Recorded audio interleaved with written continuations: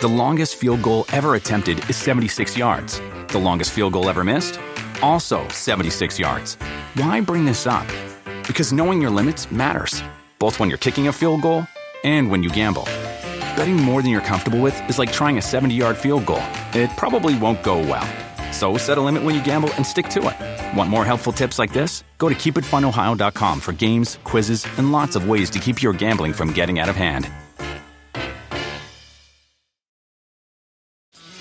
What's up, Miles? I guess you're playing Sunday. Yes, sir. Absolutely. He was in my office. He said, "Just promise me we're going to the playoffs. We're going, right?" And you know me. I'm just like, yeah, one game at a time, one game at a time, one game at a time. But I knew he was going to be out for a little bit, so I kind of said, okay, I promise you, right there. I feel like it's the first time I've ever played the same team 3 times in a year, so it's a little bit different for me. I don't know how to feel about it, to be honest with you. I'm just going to attack it as a game as it is, and try to play as good as I possibly can. This is not one and done situation, so if you don't win, you go home. Put all your feelings aside because nobody cares if you're tired or you want to go home. You need to win this game, and that's what we're here to do. And I'm willing to take anybody along with me because I am not ready to go home. Woo! Baby, let's go. Stagnation, we here. We're ready. I'm so excited that we're back in Arrowhead Stadium. You know, it's nothing like it, man. The best fans in America. Let's go! Woo! Oh, man! Woo! Thank you, Chris.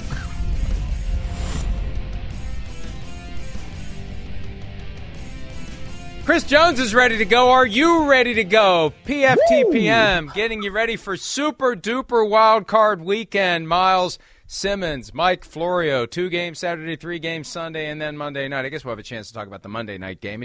The Monday night game feels like part of it all, but I keep forgetting we have Monday to talk about that game. Isn't that kind of a weird? We've never done this before, where we feel like we have to talk about all the games, but we still have all day Monday. As we look back on 5, we have 1 still to go. This is a new experience for all of us. We're getting used to it, as is everyone else. And I say good afternoon to Miles Simmons. We are officially another Friday closer to death, but more importantly, another Friday closer to Super Bowl 56. It is coming, Miles. We are coming to your city. I've heard that somewhere before. Yeah. Get ready. You gonna play your guitars and sing me a country song? Flying higher than Possibly. a jet airliner? Yeah, well, if you want a little bang in your yin-yang, then just come along. I'll provide that for you.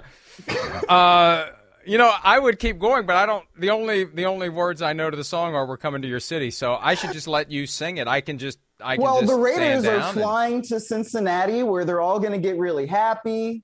You know, this is literally one of the only country songs that I know and like. But I like that song, man. That's a great song. Is it even a country song? Is it outlaw country?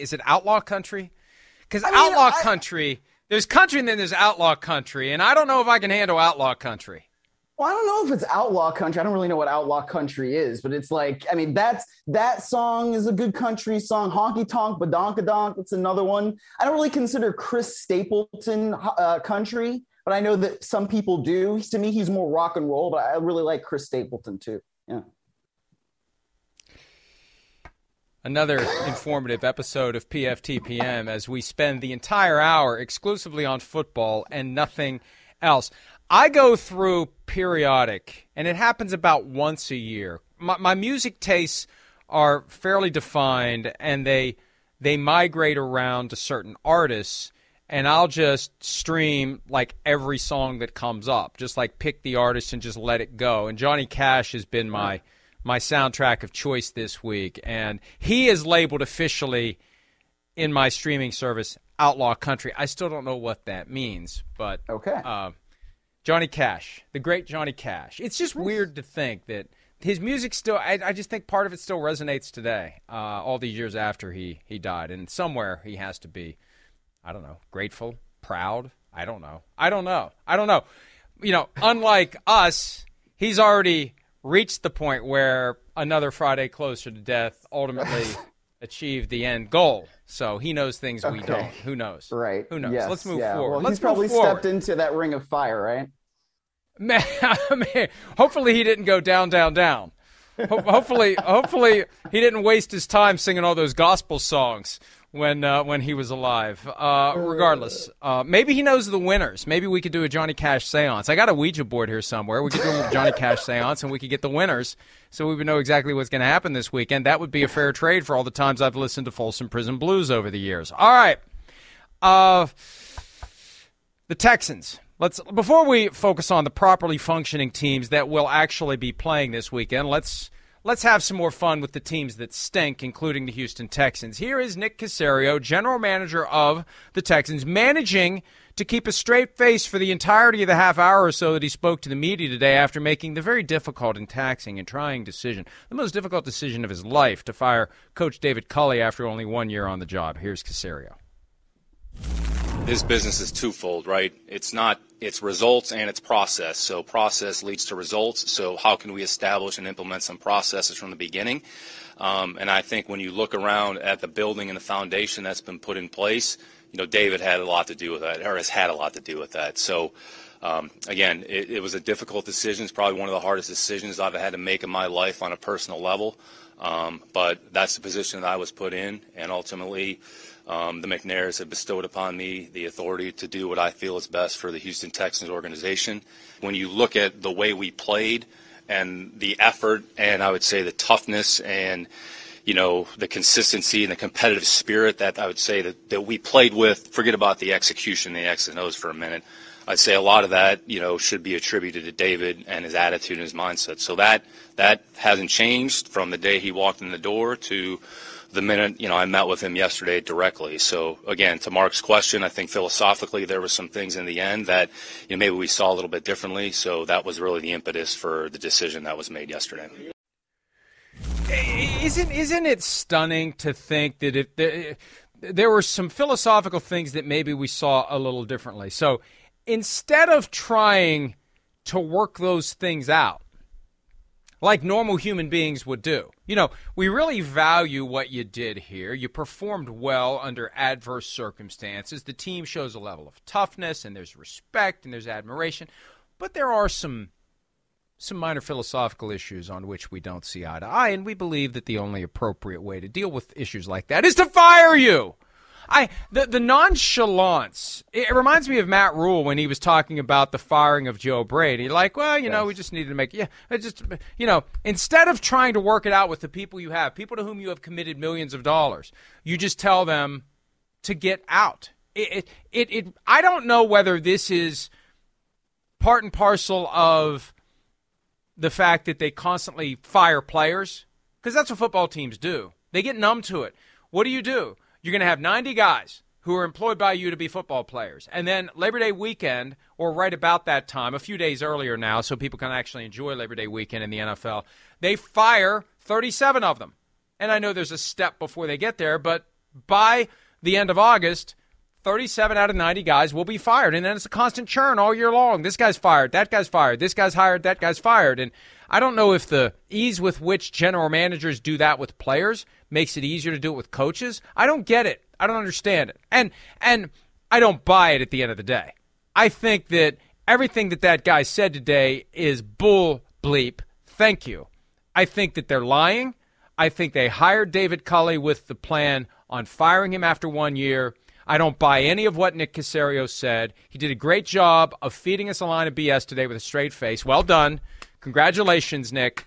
But I don't believe him. I don't believe him. And he may not like that. I don't care. I don't believe him. It doesn't add up to me. Because if it really did come down to some minor philosophical differences, normal human beings would work them out and keep a valued employee on the team as the coach.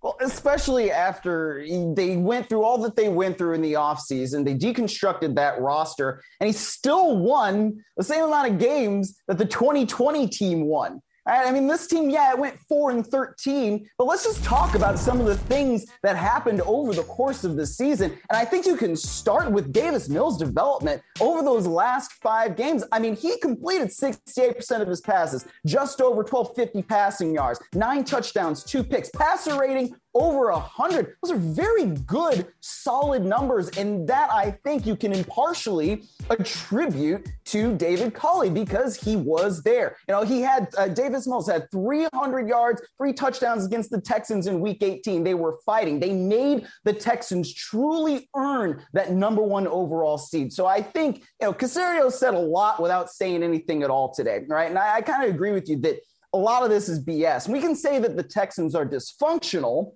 but I frankly believe that this is exactly the way they wanted the season to function, in that, you know, you just kind of get through it. You know, you let David Culley do whatever he's going to do, and then you get rid of him. Frankly, he probably overperformed the level that they thought that he was going to. And now it's like, well, we kind of have to justify getting rid of this guy because even though you could say, you know, they only won 4 games, like it was one of the worst rosters in the NFL. Again, these guys beat the Chargers when they had so many dudes on the COVID list and Justin Herbert's still playing. I mean, there's not much you can say other than this is clearly some sort of plan that they already had, and David Culley didn't really have much of a chance. And I'm surprised that they ultimately went through with this plan because Nick Caserio was able. Well, the reason I started to go the other way was because David Culley allowed Nick Caserio to be head coach puppet master. Unless Nick Caserio just doesn't like that. Maybe he felt like he had to do it. You know, for years, Nick Caserio in New England had a headset on game days. He did not have a headset to speak. He had a headset to listen. Now, if someone would ask him a question, he would answer it, obviously. But he didn't have it as a proactive measure for him to contribute to the discourse among the coaches. With the Texans, he was involved. He was in David Culley's ear. He was telling David Culley, along with Romeo Crennel, who had been the interim coach last year and is no longer on the staff per se, but he's a senior advisor. They were helping David Culley. They were actively involved. And, you know, if you have a coach that, you know, really any other coach is going to say, no, that's not how it works. You don't tell me what to do. You either let me coach the team or you don't let me coach the team.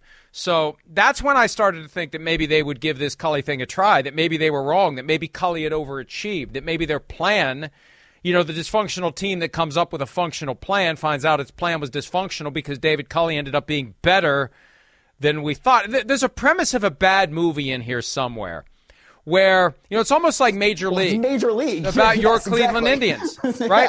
We are hiring David Culley with the plan that he will be horrible, that we'll have the first overall pick in the draft, and that we'll go hire somebody else next year after we begin the more meaningful process of rebuilding this organization, but we don't want to win this year. And then all of a sudden David Culley starts winning football games, and maybe they change their plan to say, hey, we got a decent coach here, let's keep him.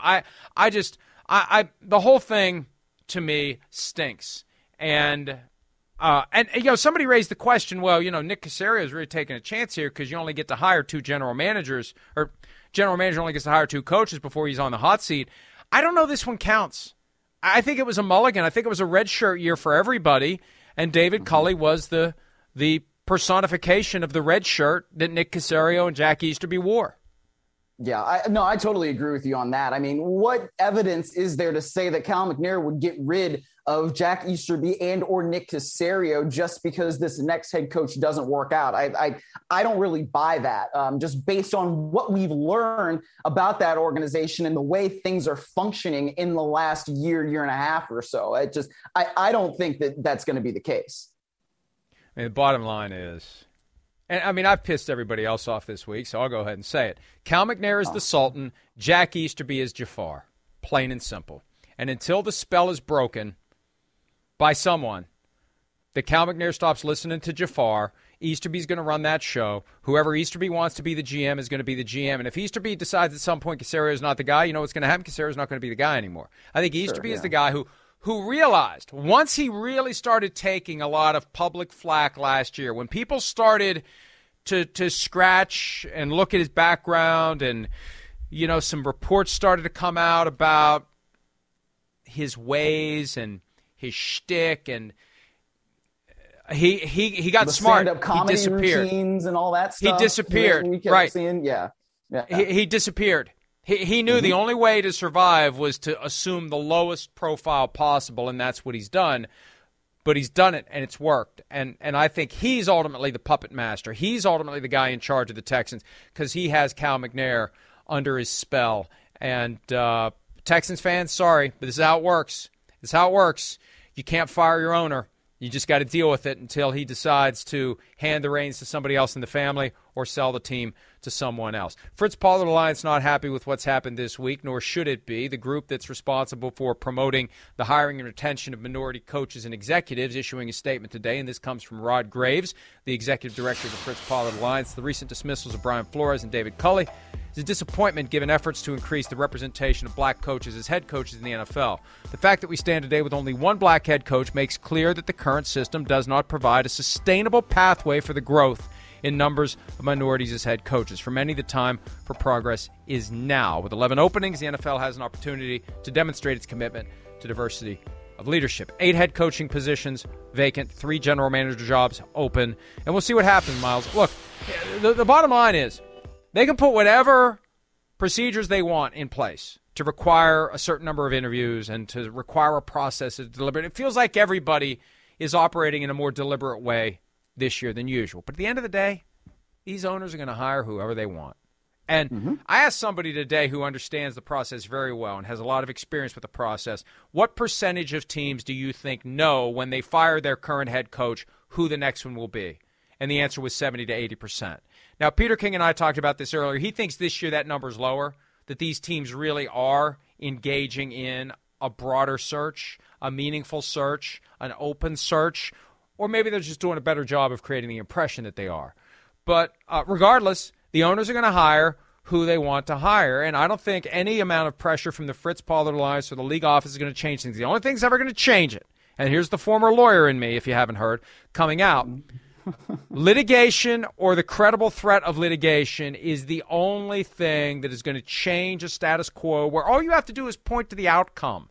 Point to the numbers over the last 40 years, and it's obvious that somehow, some way, the current system has bias baked into it that manifests itself over and over and over again. But until they get sued, they're not going to change. It was the threat of litigation that brought us the Rooney Rule in the first place 20 years ago. And where have we really come in 20 years? What progress has really been made in 20 years, Miles? Well, I don't know that there has been much of any. And you just said what I was exactly going to say. It was only the threat of litigation that brought about the Rooney Rule in the first place. And, it's so interesting, Mike, because I think nothing brings out the racist like pointing out systemic racism, because yesterday, as I think many people did, I pointed out on Twitter that Mike Tomlin was the lone remaining black coach in the NFL, right? And we can call it active, right? Because obviously one or more could be hired in this coaching cycle, especially with there being 8 openings right now. But, the funniest thing that got thrown back in my face was somebody that was like, oh, I bet you just couldn't wait to post this because there are 8 openings. So why don't you just wait? And while you wait, go take a trip to Chicago and go stop the violence that claims so many black lives. Where the hell did that come from? We're talking about head coaching vacancies. Are you going to go tell me to go stop violence in Chicago? It's unbelievable the way people act about stuff that doesn't really even affect their lives, but really it's just the systemic racism that is so clear and so obvious. I mean, and it comes from the shadow guys, the egg guys, the guys with 10 numbers in their Twitter handles. But it's like, dude, you're not going to get one of these jobs anyway, you jerk. So I don't really understand why people just cannot handle when facts are pointed out to them. How dare you say or do anything that will make people the slightest bit uncomfortable about their belief systems or the history that we all have as a shared people that is undeniable, but the easiest way to avoid ever having to feel like maybe we should improve is just to ignore the history altogether and act like it never even happened. All right, let's move through some of the other news that relates very significantly to the games to be played this weekend. For the Chiefs, running back Clyde Edwards-Helaire with a shoulder injury will not play on Sunday night. That is not good news for the Kansas City Chiefs. They need him against the Pittsburgh Steelers and beyond. Darrell Williams, the starter in Edwards-Helaire's absence, is expected to play barring a setback. Tyreek Hill is the one that I'm curious about because we saw how he hobbled last week, and I'm surprised he played at all in that Broncos game after he was hobbling around with a heel that he apparently injured in pregame warmups. If he has any type of aggravation, if he's not available, that's just one of those little things. It adds up in the Steelers' favor. If he's not 100% or if he has to leave the game, it's just Miles. I know it's a 12.5-point margin. I don't know why, because I think the Steelers are dangerous, and if the Chiefs don't have Tyreek Hill at 100%, the Steelers are even more dangerous. Yeah, they are dangerous. But what I would say is Darrell Williams has played well. You know, if you don't have Clyde Edwards-Helaire, you still have Travis Kelce. I think we've seen DeMarcus Robinson, Mecole Hardman continue to step up, and they still have Patrick Mahomes. So I think they're going to be okay. I really do. But you're right. If Tyreek Hill does have to go out, that's going to be a problem. The other guy I would say could step up is Derek Gore, because he's had some really good performances. I mean, that last game that they had against Pittsburgh, 104 yards from scrimmage on 15 touches. So this is an offense that has different weapons, different guys that can step up in different ways. I think they're still going to be all right, but I'm not counting out Pittsburgh either. Yeah, I'm glad that you won't count them out. Thank you for not counting them out. I'm telling you, and I'm not, look, I'm going to pick them to win. I already have picked them to win. And I know that it's going to require a very thin threading of the needle. Not quite, camel through the eye of a needle, but, something pretty big is going to have to fit through the needle for it to happen. Good news for the Steelers, Najee Harris with an elbow injury, listed as questionable. He fully participated in practice. Obviously, they need him to play well. He had 19 carries for 93 yards in the loss to the Chiefs in Week 16.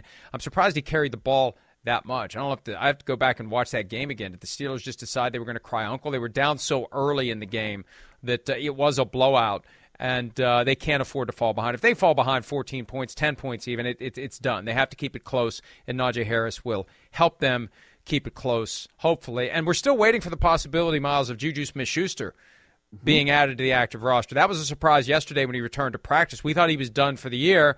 I think they thought they were done as of Week 18. Now they're alive. He's alive. If he's healthy, that's a difference maker that the Steelers need as you're trying to work the short areas. If you're Ben Roethlisberger, a reliable target, a guy he knows well, a key third down, some toughness on offense, that would be a huge boost if they get him. Oh, totally would be. Players out of Pittsburgh have said that he looks pretty good this week. Deontay Johnson mentioned that in one of his media availabilities. So that would certainly be a boost for them. And really the way that Pittsburgh can win this game is if they kind of muddy the waters, right? I mean, as you just said, if they get down by 14 or more, then that's going to be kind of hard for them to be able to come back and just score all those points. But if they can keep things close, if they get the turnovers, if they control the ball, that's their path to victory. So they need Harris to do that for sure. But if they get Juju Smith-Schuster, that's definitely a way to extend drives as well. Eagles running back Miles Sanders says he's absolutely playing on Sunday against the Buccaneers. He had the hand injury. Coach Nick Sirianni says that Sanders will have no limitations. He missed the last 2 regular season games with that broken hand. That's big for the Eagles. Look, for the Eagles, they've got to run the ball, have long drives, and keep Tom Brady on the sidelines drinking Gatorade or whatever approved beverage by the TB12 method he's allowed to consume. Maybe it's just water, filtered water, triple filtered water. I don't know. Keep him on the sideline with his big. Keep him on the sideline with that big-ass jug that he brings to press conferences, and don't let him on the field, because then if you limit his number of opportunities, there's a greater sense of urgency when he's on the field. Maybe you press a little bit more. And he's just not as comfortable with his array of weapons as he was a year ago. He gravitates toward his guys. I'm not saying the Eagles have a great chance here, but look, same analysis that applies to Pittsburgh applies to the Eagles. You get an uppercut early, and let me tell you this: you don't know this reference, but I've made it several times today, and I'm going to make it for the benefit of the people out there. George McFly. Key moment in Back to the Future. And I don't want to spoil it for you, but I've given you months to watch this now. Yeah. George McFly closes his eyes, balls up his fists, and swings it, and catches Biff with a roundhouse, a lucky punch. I mean, if the Eagles can do that early to the Bucs, if the Steelers can do that early to the Chiefs, that's what gives them a chance. It's the George McFly play. Close your eyes, ball up your fist. There's a great time. The camera cuts to George McFly curling up this skinny-ass little fist and just swing it and hit him. And if you can pull that off, we've seen it before in playoff games. If you can pull that off, you got a chance. That's all I'm saying is, if you can pull it off early, you got a chance. Well, the weather also could be a factor, right? I mean, it's going to be rainy. It's supposed to be scattered thunderstorms over there in Tampa this weekend. So that, I think, is pretty advantageous for the Eagles just based on the way they play offense, based on the way they want to run the ball. I mean, it's not necessarily so for Miles Sanders because, I mean, if you're coming off a broken hand and you got to make sure that thing is high and tight, I don't necessarily know how good that's going to be for you, but I just feel like there's a chance that the Eagles can do some good things if the ball's wet, right? And then they pick off Brady and they're making him uncomfortable. Josh Sweat's also questionable for them after missing practice all week with an illness. So that could also be something that affects things because he is one of the Eagles' leaders in sacks this year. So yeah, if the Eagles control the ball, like you said, with Pittsburgh, it makes it different. But I don't know, man. I think that Brady is still motivated. And as long as he's got Gronkowski, he's got a security blanket out there. Gronkowski and Mike Evans are the key. Leonard Fournette is back from injured reserve, but he's a game-time call against the Eagles, along with linebacker Levante David. That's not good news. They need Fournette. He's one of Brady's guys, and yes, Brady has been gravitating toward his guys this year. Defensively, Bruce Arians said today he feels pretty good about both Shaq Barrett and JPP playing. They have missed some time. That's big. Bad news, though, receiver Cyril Grayson, who has had some good moments for the Bucs, he's out with a hamstring injury. Ronald Jones won't play. All the more reason for them to have Fournette available. Otherwise, it's Keyshawn Vaughn and Le'Veon Bell, for crying out loud, as the main options in the running game for the Tampa Bay Buccaneers. Last one real quickly. J.J. Watt trending toward playing against the Rams on Monday night. We'll talk plenty more about that on Monday. But that Monday night game, I'm glad that that's the Monday night game. I thought that the Cowboys game, whoever it was against, would be the Monday night game because that's the gigantic rating game. But I think the most compelling game, the game that I am the most, I don't know which way it's going to go game, is that one, Cardinals and Rams. I'd say so. Yeah, I think that one's going to be interesting. I'm looking forward to being there at SoFi on Monday night.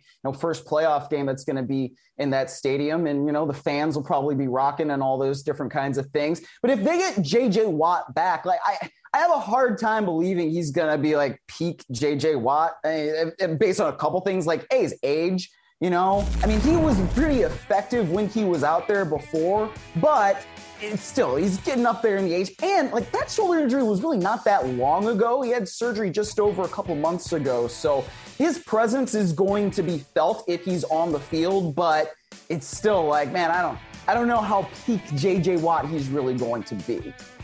I agree with you. And also, the Cardinals really have fallen apart in recent weeks. I think the win over the Cowboys was an outlier. They're going to have their hands full with the Rams. This is game number 3 for those two teams, and the Cardinals won in L.A. in Week 4. The Rams won that Monday night game last month in Arizona. So we'll see. But we'll be talking plenty about that on Monday. When we return, we will take a closer look at the Wild Card weekend from the perspective of take your pick. We hope you take your pick and choose to stick around for more PFTPM. We'll be back with that right after this. The longest field goal ever attempted is 76 yards. The longest field goal ever missed? Also 76 yards. Why bring this up? Because knowing your limits matters, both when you're kicking a field goal and when you gamble. Betting more than you're comfortable with is like trying a 70-yard field goal. It probably won't go well. So set a limit when you gamble and stick to it. Want more helpful tips like this? Go to keepitfunohio.com for games, quizzes, and lots of ways to keep your gambling from getting out of hand. Is there any effect on how you step into throws, anything like that? No, I don't think so. I think I should be feeling really good on Monday. I'd show it to you, but I don't want to do that. That's for other guys to do. But no, I'll keep my toes to myself in this one. But it's doing good. I should be all right. Oh, why did we have to do that? Matthew Stafford, and there it is. Yeah, oh, thank you. Enjoy your dinner out there. If you're sitting down with a nice hamburger or some French fries, thick-cut steak fries, yeah, enjoy that. Dip those babies in ketchup. I was going to say, the only one upset about Matthew Stafford not putting his foot up there was Rex Ryan. Yeah, there we go. Aaron Rodgers made that Rex Ryan reference, too, when he was on McAfee's show talking about the foot photo. Hey, and somebody pointed out to me, and can we? I don't want to put it up again, but can we put it up again? No, put it up again. Put it up again. Because if he really did have a broken toe, wouldn't there be bruising? Wouldn't there be discoloration because the blood gathers under the skin and it takes a while for it to dissipate? That doesn't look like somebody with a broken toe. All right, take your pick. Wild Card Weekend, super duper Wild Card Weekend edition. Quarterbacks making their first playoff start that you trust the most, and there are 5 of them making their playoff debuts. Derek Carr, Joe Burrow, Mac Jones, Kyler Murray, Jalen Hurts. It's the most in one weekend, tied for the most, 5 making their debut since 2002. Who do you trust the most? I guess that makes sense since there's now 2 additional playoff teams. Right. But I'd say with apologies to Derek Carr, it's got to be Joe Burrow. I love the way that Cincinnati's been playing, the way that they went and beat the Kansas City Chiefs in their home stadium. I feel like is just going to give them that little push that they need. They got some rest last week when they were playing the Cleveland Browns, and I don't know, man. Maybe it's just the swag that Joe Burrow has and the way he carries himself, but it also, I guess, is the weapons too. Because I would take Jamar Chase, T. Higgins, Tyler Boyd, over guys like Darren Waller and Hunter Renfrow. Right. And then also Joe Mixon over Josh Jacobs. I feel like they're in a really good spot this weekend, and Joe Burrow is going to perform real well. Way too early to compare Joe Burrow to anyone, but I'll go ahead and compare him to someone from my youth. I remember when the 49ers finally arrived in 81 with Joe Montana. They weren't supposed to be good. They weren't supposed to be there. They weren't supposed to do what they did. That was the tail end of the hammerlock that the Cowboys, Steelers, Raiders, and Dolphins had on an entire decade. That game was really a changing of the guard game. And for it's not going to happen in the wild card round for the Bengals. This is something that they would do against the Chiefs in the AFC Championship or against the Patriots down the line. But my point is this. The Bengals have not gotten the memo that they're not supposed to be good.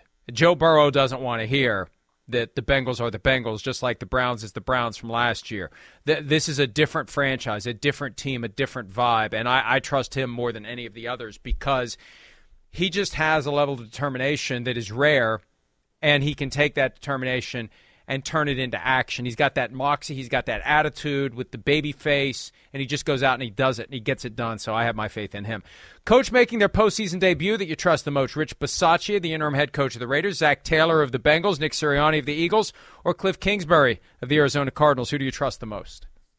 I guess I'm going to go with Zach Taylor, and we're just, Bengals heavy right now. But look, part of it is his quarterback, right? If you trust the quarterback, you're going to trust the head coach. But also part of it, too, is that Zach Taylor got some good experience when he was on Sean McVay's staff of coaching in the postseason. He was on that staff in 2017, 2018. Obviously, the Rams went to the Super Bowl in 2018. And so I feel like the way he rested his guys last week in order to get them prepared for this week, I think he's going to make some good decisions. And think about some of these big games that they've had before where they beat the Steelers on that Monday night last year.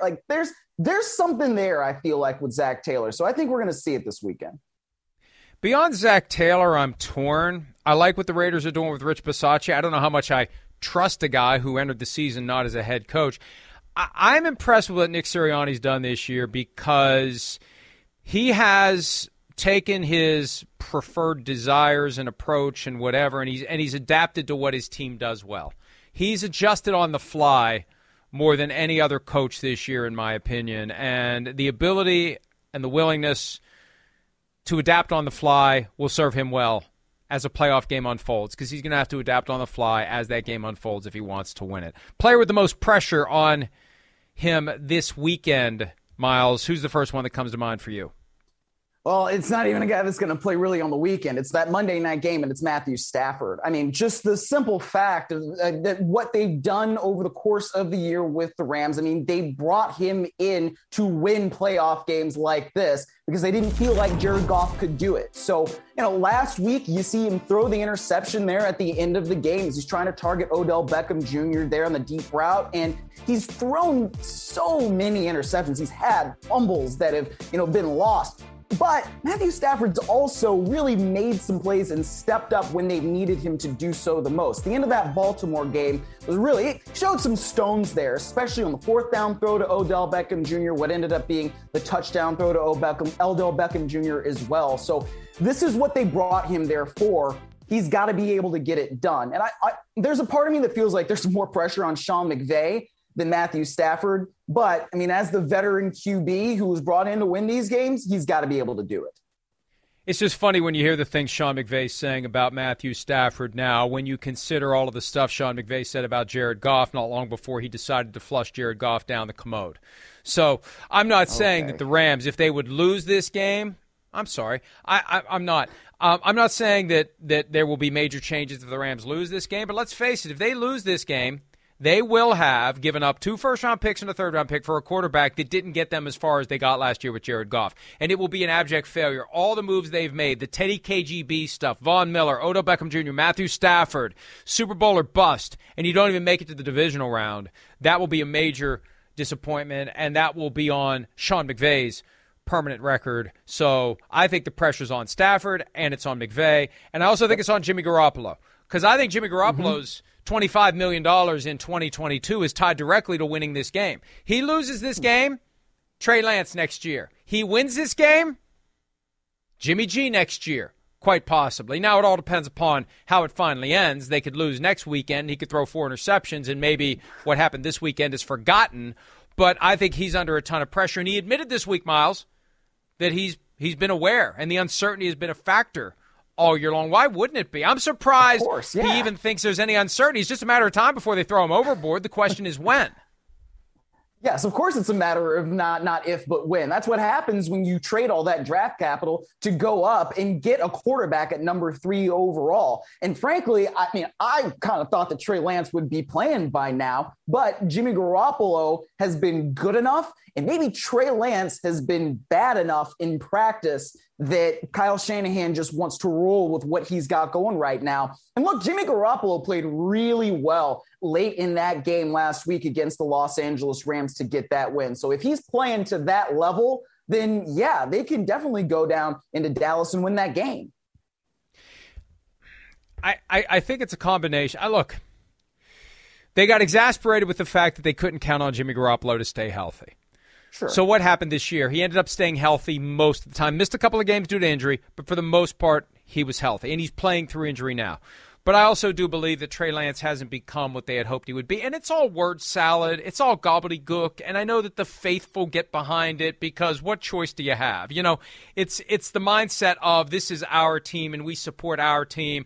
And if you're somebody who isn't one of the people who support our team, we don't want to hear whatever you have to say, even if you're speaking the truth, and we'd rather not deal with it. But I really do think the truth is Trey Lance hasn't developed the way they had hoped, or he would be the quarterback by now. You don't give up all that stuff to deliberately and intentionally park the guy for 2 years. You don't. Right. Why would you do that? Why not stand pat and draft somebody with the 12th overall pick that is going to help you win this year? But they got to the point where they just couldn't deal with it anymore. The fact that they know Jimmy Garoppolo is going to get injured, they can't trust him, and then in certain big moments, they turn him into Bob Greasy and don't let him throw the football. So if, you know, you could say it's a good problem to have. I think the worst problem would be they win a couple of games and they commit to him again for another year because that's what's holding them back. At some point, they got to go with Trey Lance, and the sooner the better. Yes. Well, yeah, 49 and on probably won't love you hear you say that, but it's probably they already true. hate me.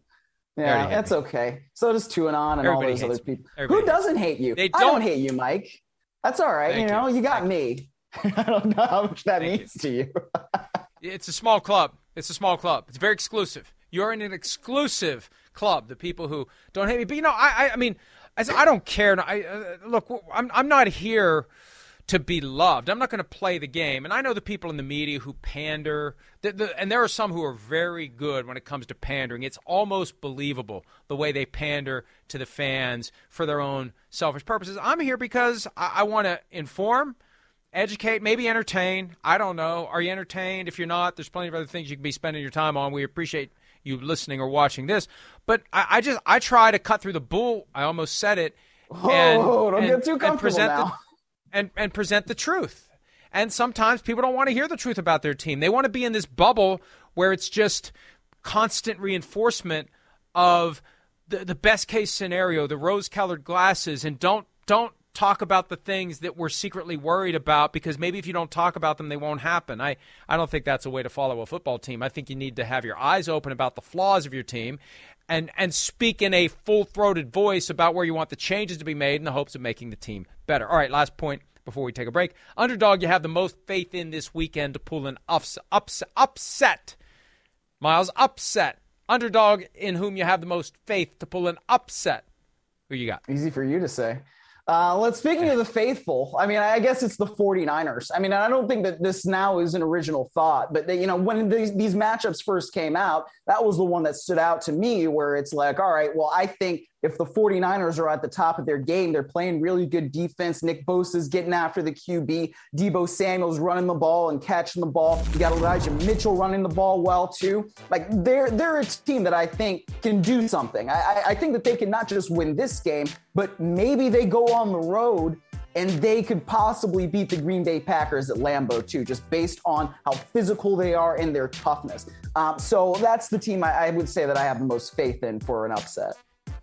Yeah, I agree, too. And, of course, the 49ers fans that want to be pissed at me won't acknowledge that I have the most faith in faith in them to pull the upset. Patriots are another team that I have a lot of faith in. I think I have more faith in the Patriots to pull the upset than the 49ers. But I've picked 3 of the road teams to win this weekend. Patriots, 49ers, Steelers. Most faith, Patriots. Second, 49ers. Steelers, it's George McFly curling up his fist and taking a swing at Biff and hoping he connects. Let's take a break. All-Pro team was announced today. What does it reveal as it relates to the far more significant award of Most Valuable Player? We'll discuss that next here on this Friday edition of PFTPM. The longest field goal ever attempted is 76 yards. The longest field goal ever missed? Also 76 yards. Why bring this up? Because knowing your limits matters, both when you're kicking a field goal and when you gamble. Betting more than you're comfortable with is like trying a 70-yard field goal. It probably won't go well. So set a limit when you gamble and stick to it. Want more helpful tips like this? Go to keepitfunohio.com for games, quizzes, and lots of ways to keep your gambling from getting out of hand.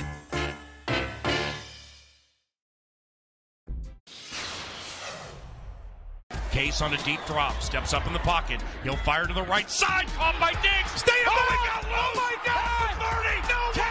Touchdown. Are you kidding me? Miracle finish. It's a Minneapolis miracle. Stephon Diggs and the Minnesota Vikings have walked off on the New Orleans Saints. It's a 61-yard Minneapolis miracle. Fans at U.S. Bank Stadium are embracing each other. They're trying to climb into the box to hug us all. Let's go to Philadelphia. It's going to be 48 and drizzly, and we're bringing a purple rain.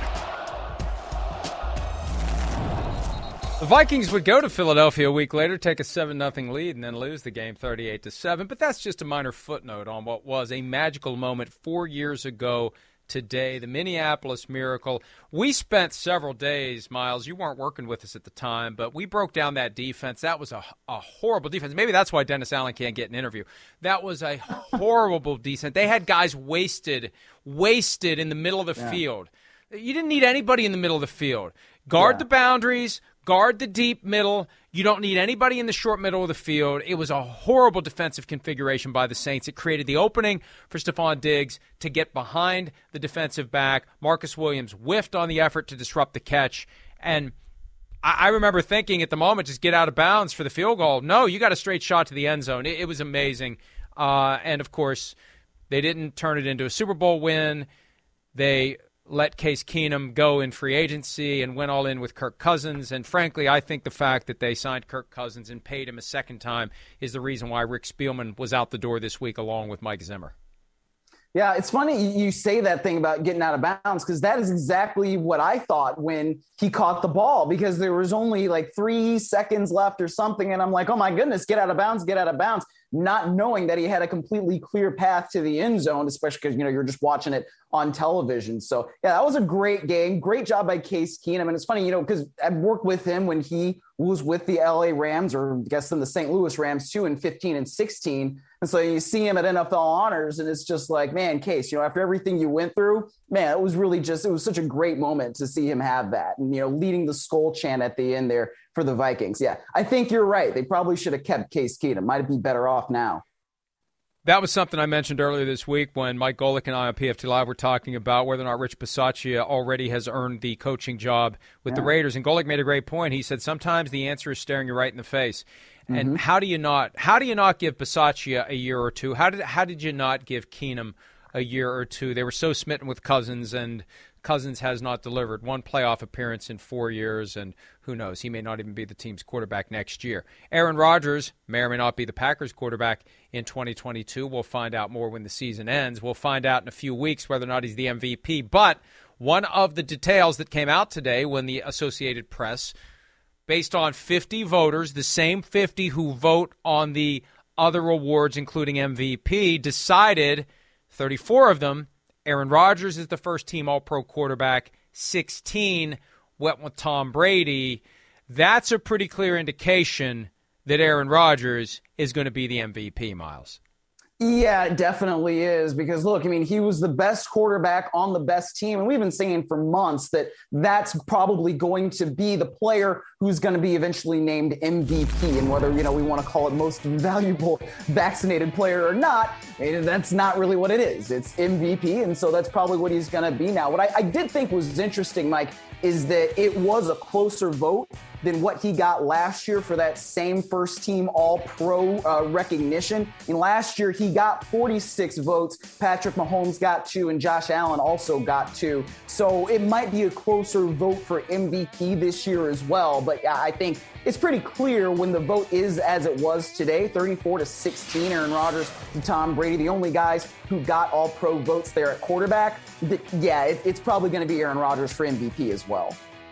Albert Breer and I had a little bit of a disagreement on Twitter about that. Breer suggested that maybe Brady would flip some of the first-team All-Pro votes that went to Rodgers to him for MVP. I don't buy that. I don't think you're going to vote for Rodgers for MVP if you're not willing to vote for him for first-team All-Pro and vice versa. You're not going to. That's a weird compromise. Hey, I'm going to make Rodgers the first-team All-Pro quarterback, but somebody else who plays quarterback is the MVP. Now, I could see if there was a non-quarterback that was an MVP candidate, and that's what happened to Matt Ryan a few years ago. I had somebody try to tell me that Matt Ryan had 40 votes for All-Pro quarterback and only 25 for MVP. The truth is he had 29 for All-Pro quarterback and 25 for MVP, and that year Ezekiel Elliott had 6 MVP votes. There can be other players who don't play quarterback who can take away a quarterback's All-Pro vote and make it an MVP vote. But I'd be stunned if anyone who voted for Aaron Rodgers for first-team All-Pro doesn't vote for Aaron Rodgers for MVP, and vice versa. I think 34-16 should be the same breakdown. The only way either of those guys lose a vote is if somebody voted for TJ Watt to be MVP. Or Cooper Kupp, perhaps. Right. I mean, that's the only other one that would really come to mind there that could maybe siphon away some of those votes that Aaron Rodgers got for first-team All-Pro. But, yeah, I agree with you, Mike. I mean, it just doesn't seem like Aaron Rodgers is not going to be MVP at this point. I mean, if many people thought that Tom Brady, who did have an excellent season, by the way, I mean, I don't want to take anything away from what Brady's doing, especially at his age, goes over 40 touchdowns for only the 3rd time in his career. So that's not nothing. But if you look at what Aaron Rodgers did, he was arguably more efficient this year, at least when it comes to staying away from turnovers. I mean, last year, it was 1% of his throws ended up in interceptions. This year, it's 0.8%. All right, so and he's thrown a full 7% of his passes for touchdowns. Last year, that was at 9%. So, look, Aaron Rodgers had a great year, a tremendous year, and I think that we can say that he played like an MVP, and he should be the MVP, and he will be the MVP. And we just put the odds up. I'm surprised that every sports book hasn't taken it off the board. I mean, I know you got to. If Rodgers right now is a minus 650 favorite, that means you got to bet $650 to make 100. Right. There are tougher ways to make $100. than putting up 650 on a proposition that seems to be a damn certainty at this point. Yeah. He's going to get at least, a plurality of the MVP votes if he got 34 of the All-Pro votes at quarterback in a year where there isn't a clear standout to win any of the other awards. However, 5 other players did go 50 when it comes to the All-Pro voting. Cooper Kupp got 50, unanimous. Mm-hmm. Aaron Donald, his teammate, 50, unanimous. Devontae Adams, T.J. Watt, and Jonathan Taylor also racking up 50 votes, making them unanimous All-Pro selection. So any of those guys could get an MVP vote. Maybe not Adams, because I think his MVP vote would go to Rodgers. But there could be a few. But I'll be stunned. Look, I make no firm advice here when it comes to gambling. But if it's still on the board, bet responsibly. Bet your discretionary income for the month of January on Aaron Rodgers to win MVP. I don't think you'll regret it. Yeah, exactly. No, I don't think so either. And I think what's interesting too is going to be between TJ Watt, Aaron Donald. Maybe some votes will go to Aaron Donald for getting Defensive Player of the Year over TJ Watt. But I just feel like when you tie the record for sacks, that's going to be something that is going to let you get to Defensive Player of the Year. And I'd be interested to see what the vote is going to be for Cooper Kupp and Jonathan Taylor for Offensive Player of the Year, because I think those two guys are the clear contenders for that as well. Quick break. We'll bust open the mailbag to wrap up this week of PFTPM right after this.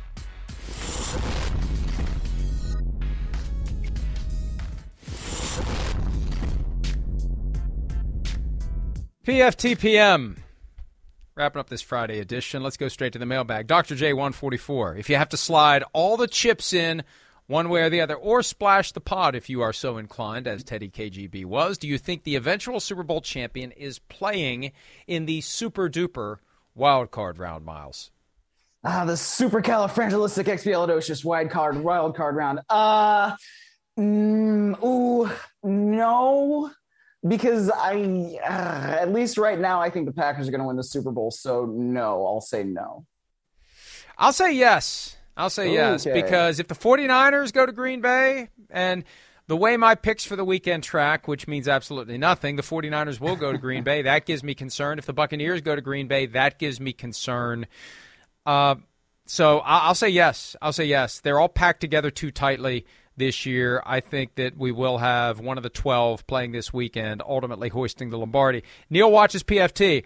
Pasta and Meatballs gut feeling, which team does Deshaun Watson play for next season? I'm going to say the Dolphins. I don't care about anything that Stephen Ross said this week. He wants Deshaun Watson. And Brian Flores, I think, didn't not want Deshaun Watson as much as he just wanted it to be over because it was a distraction for his team. Let's either do this or not do this. Having it hover over us is not good for anybody. I think that's what he disliked about it. I think with the benefit of the offseason, the fact that Watson wanted to go to Miami, I don't think changing coaches is going to matter. I think Stephen Ross may very well hire a coach that he thinks will be somebody who would want Deshaun Watson, and then they'll try to get it done. I think he's going to end up in Miami. Well, Miami makes the most sense just based on all the information that we've had, before, and the fact that we know that he's wanted to go there. I think the other team that really, really probably wants him is the Panthers. But to this point, still, there's been no reporting that Deshaun Watson would waive his no trade clause to go to the Carolina Panthers. So, I mean, based on all of that, yeah, I still think it's going to be Miami unless, there's some wild card team or somebody like Philadelphia also could get into the mix. He had the chance to go to the Panthers. They were willing to take him without a resolution of his civil lawsuits. The Dolphins wanted the lawsuits settled. The Panthers were fine without it. He's still focused on the Dolphins. Last one, playoff cap. What's the relationship like between Tom Brady and Bruce Arians? Is Arians out if they lose? I don't know anything about the relationship between Brady and Arians, but I do know this. Ownership wants Tom Brady to play for that team as long as possible. And if Bruce Arians is an impediment in any way to ensuring that Tom Brady will keep showing up and filling that stadium, I could see Arians being nudged out, especially if they fear losing Todd Bowles or Byron Leftwich. We've seen it in the past with the Buccaneers. They nudged out Lovie Smith when they thought Dirk Cutter was leaving. They have no qualms about firing coaches. It's kind of a low-key thing that people don't notice. Tony Dungy, out. John Gruden, out. Raheem Morris, out. Greg Schiano, out. Lovie Smith out, Bruce Arians retire for medical reasons or something like that, and Bowles or Leftwich take over. Won't surprise me if it happens if they don't win the Super Bowl.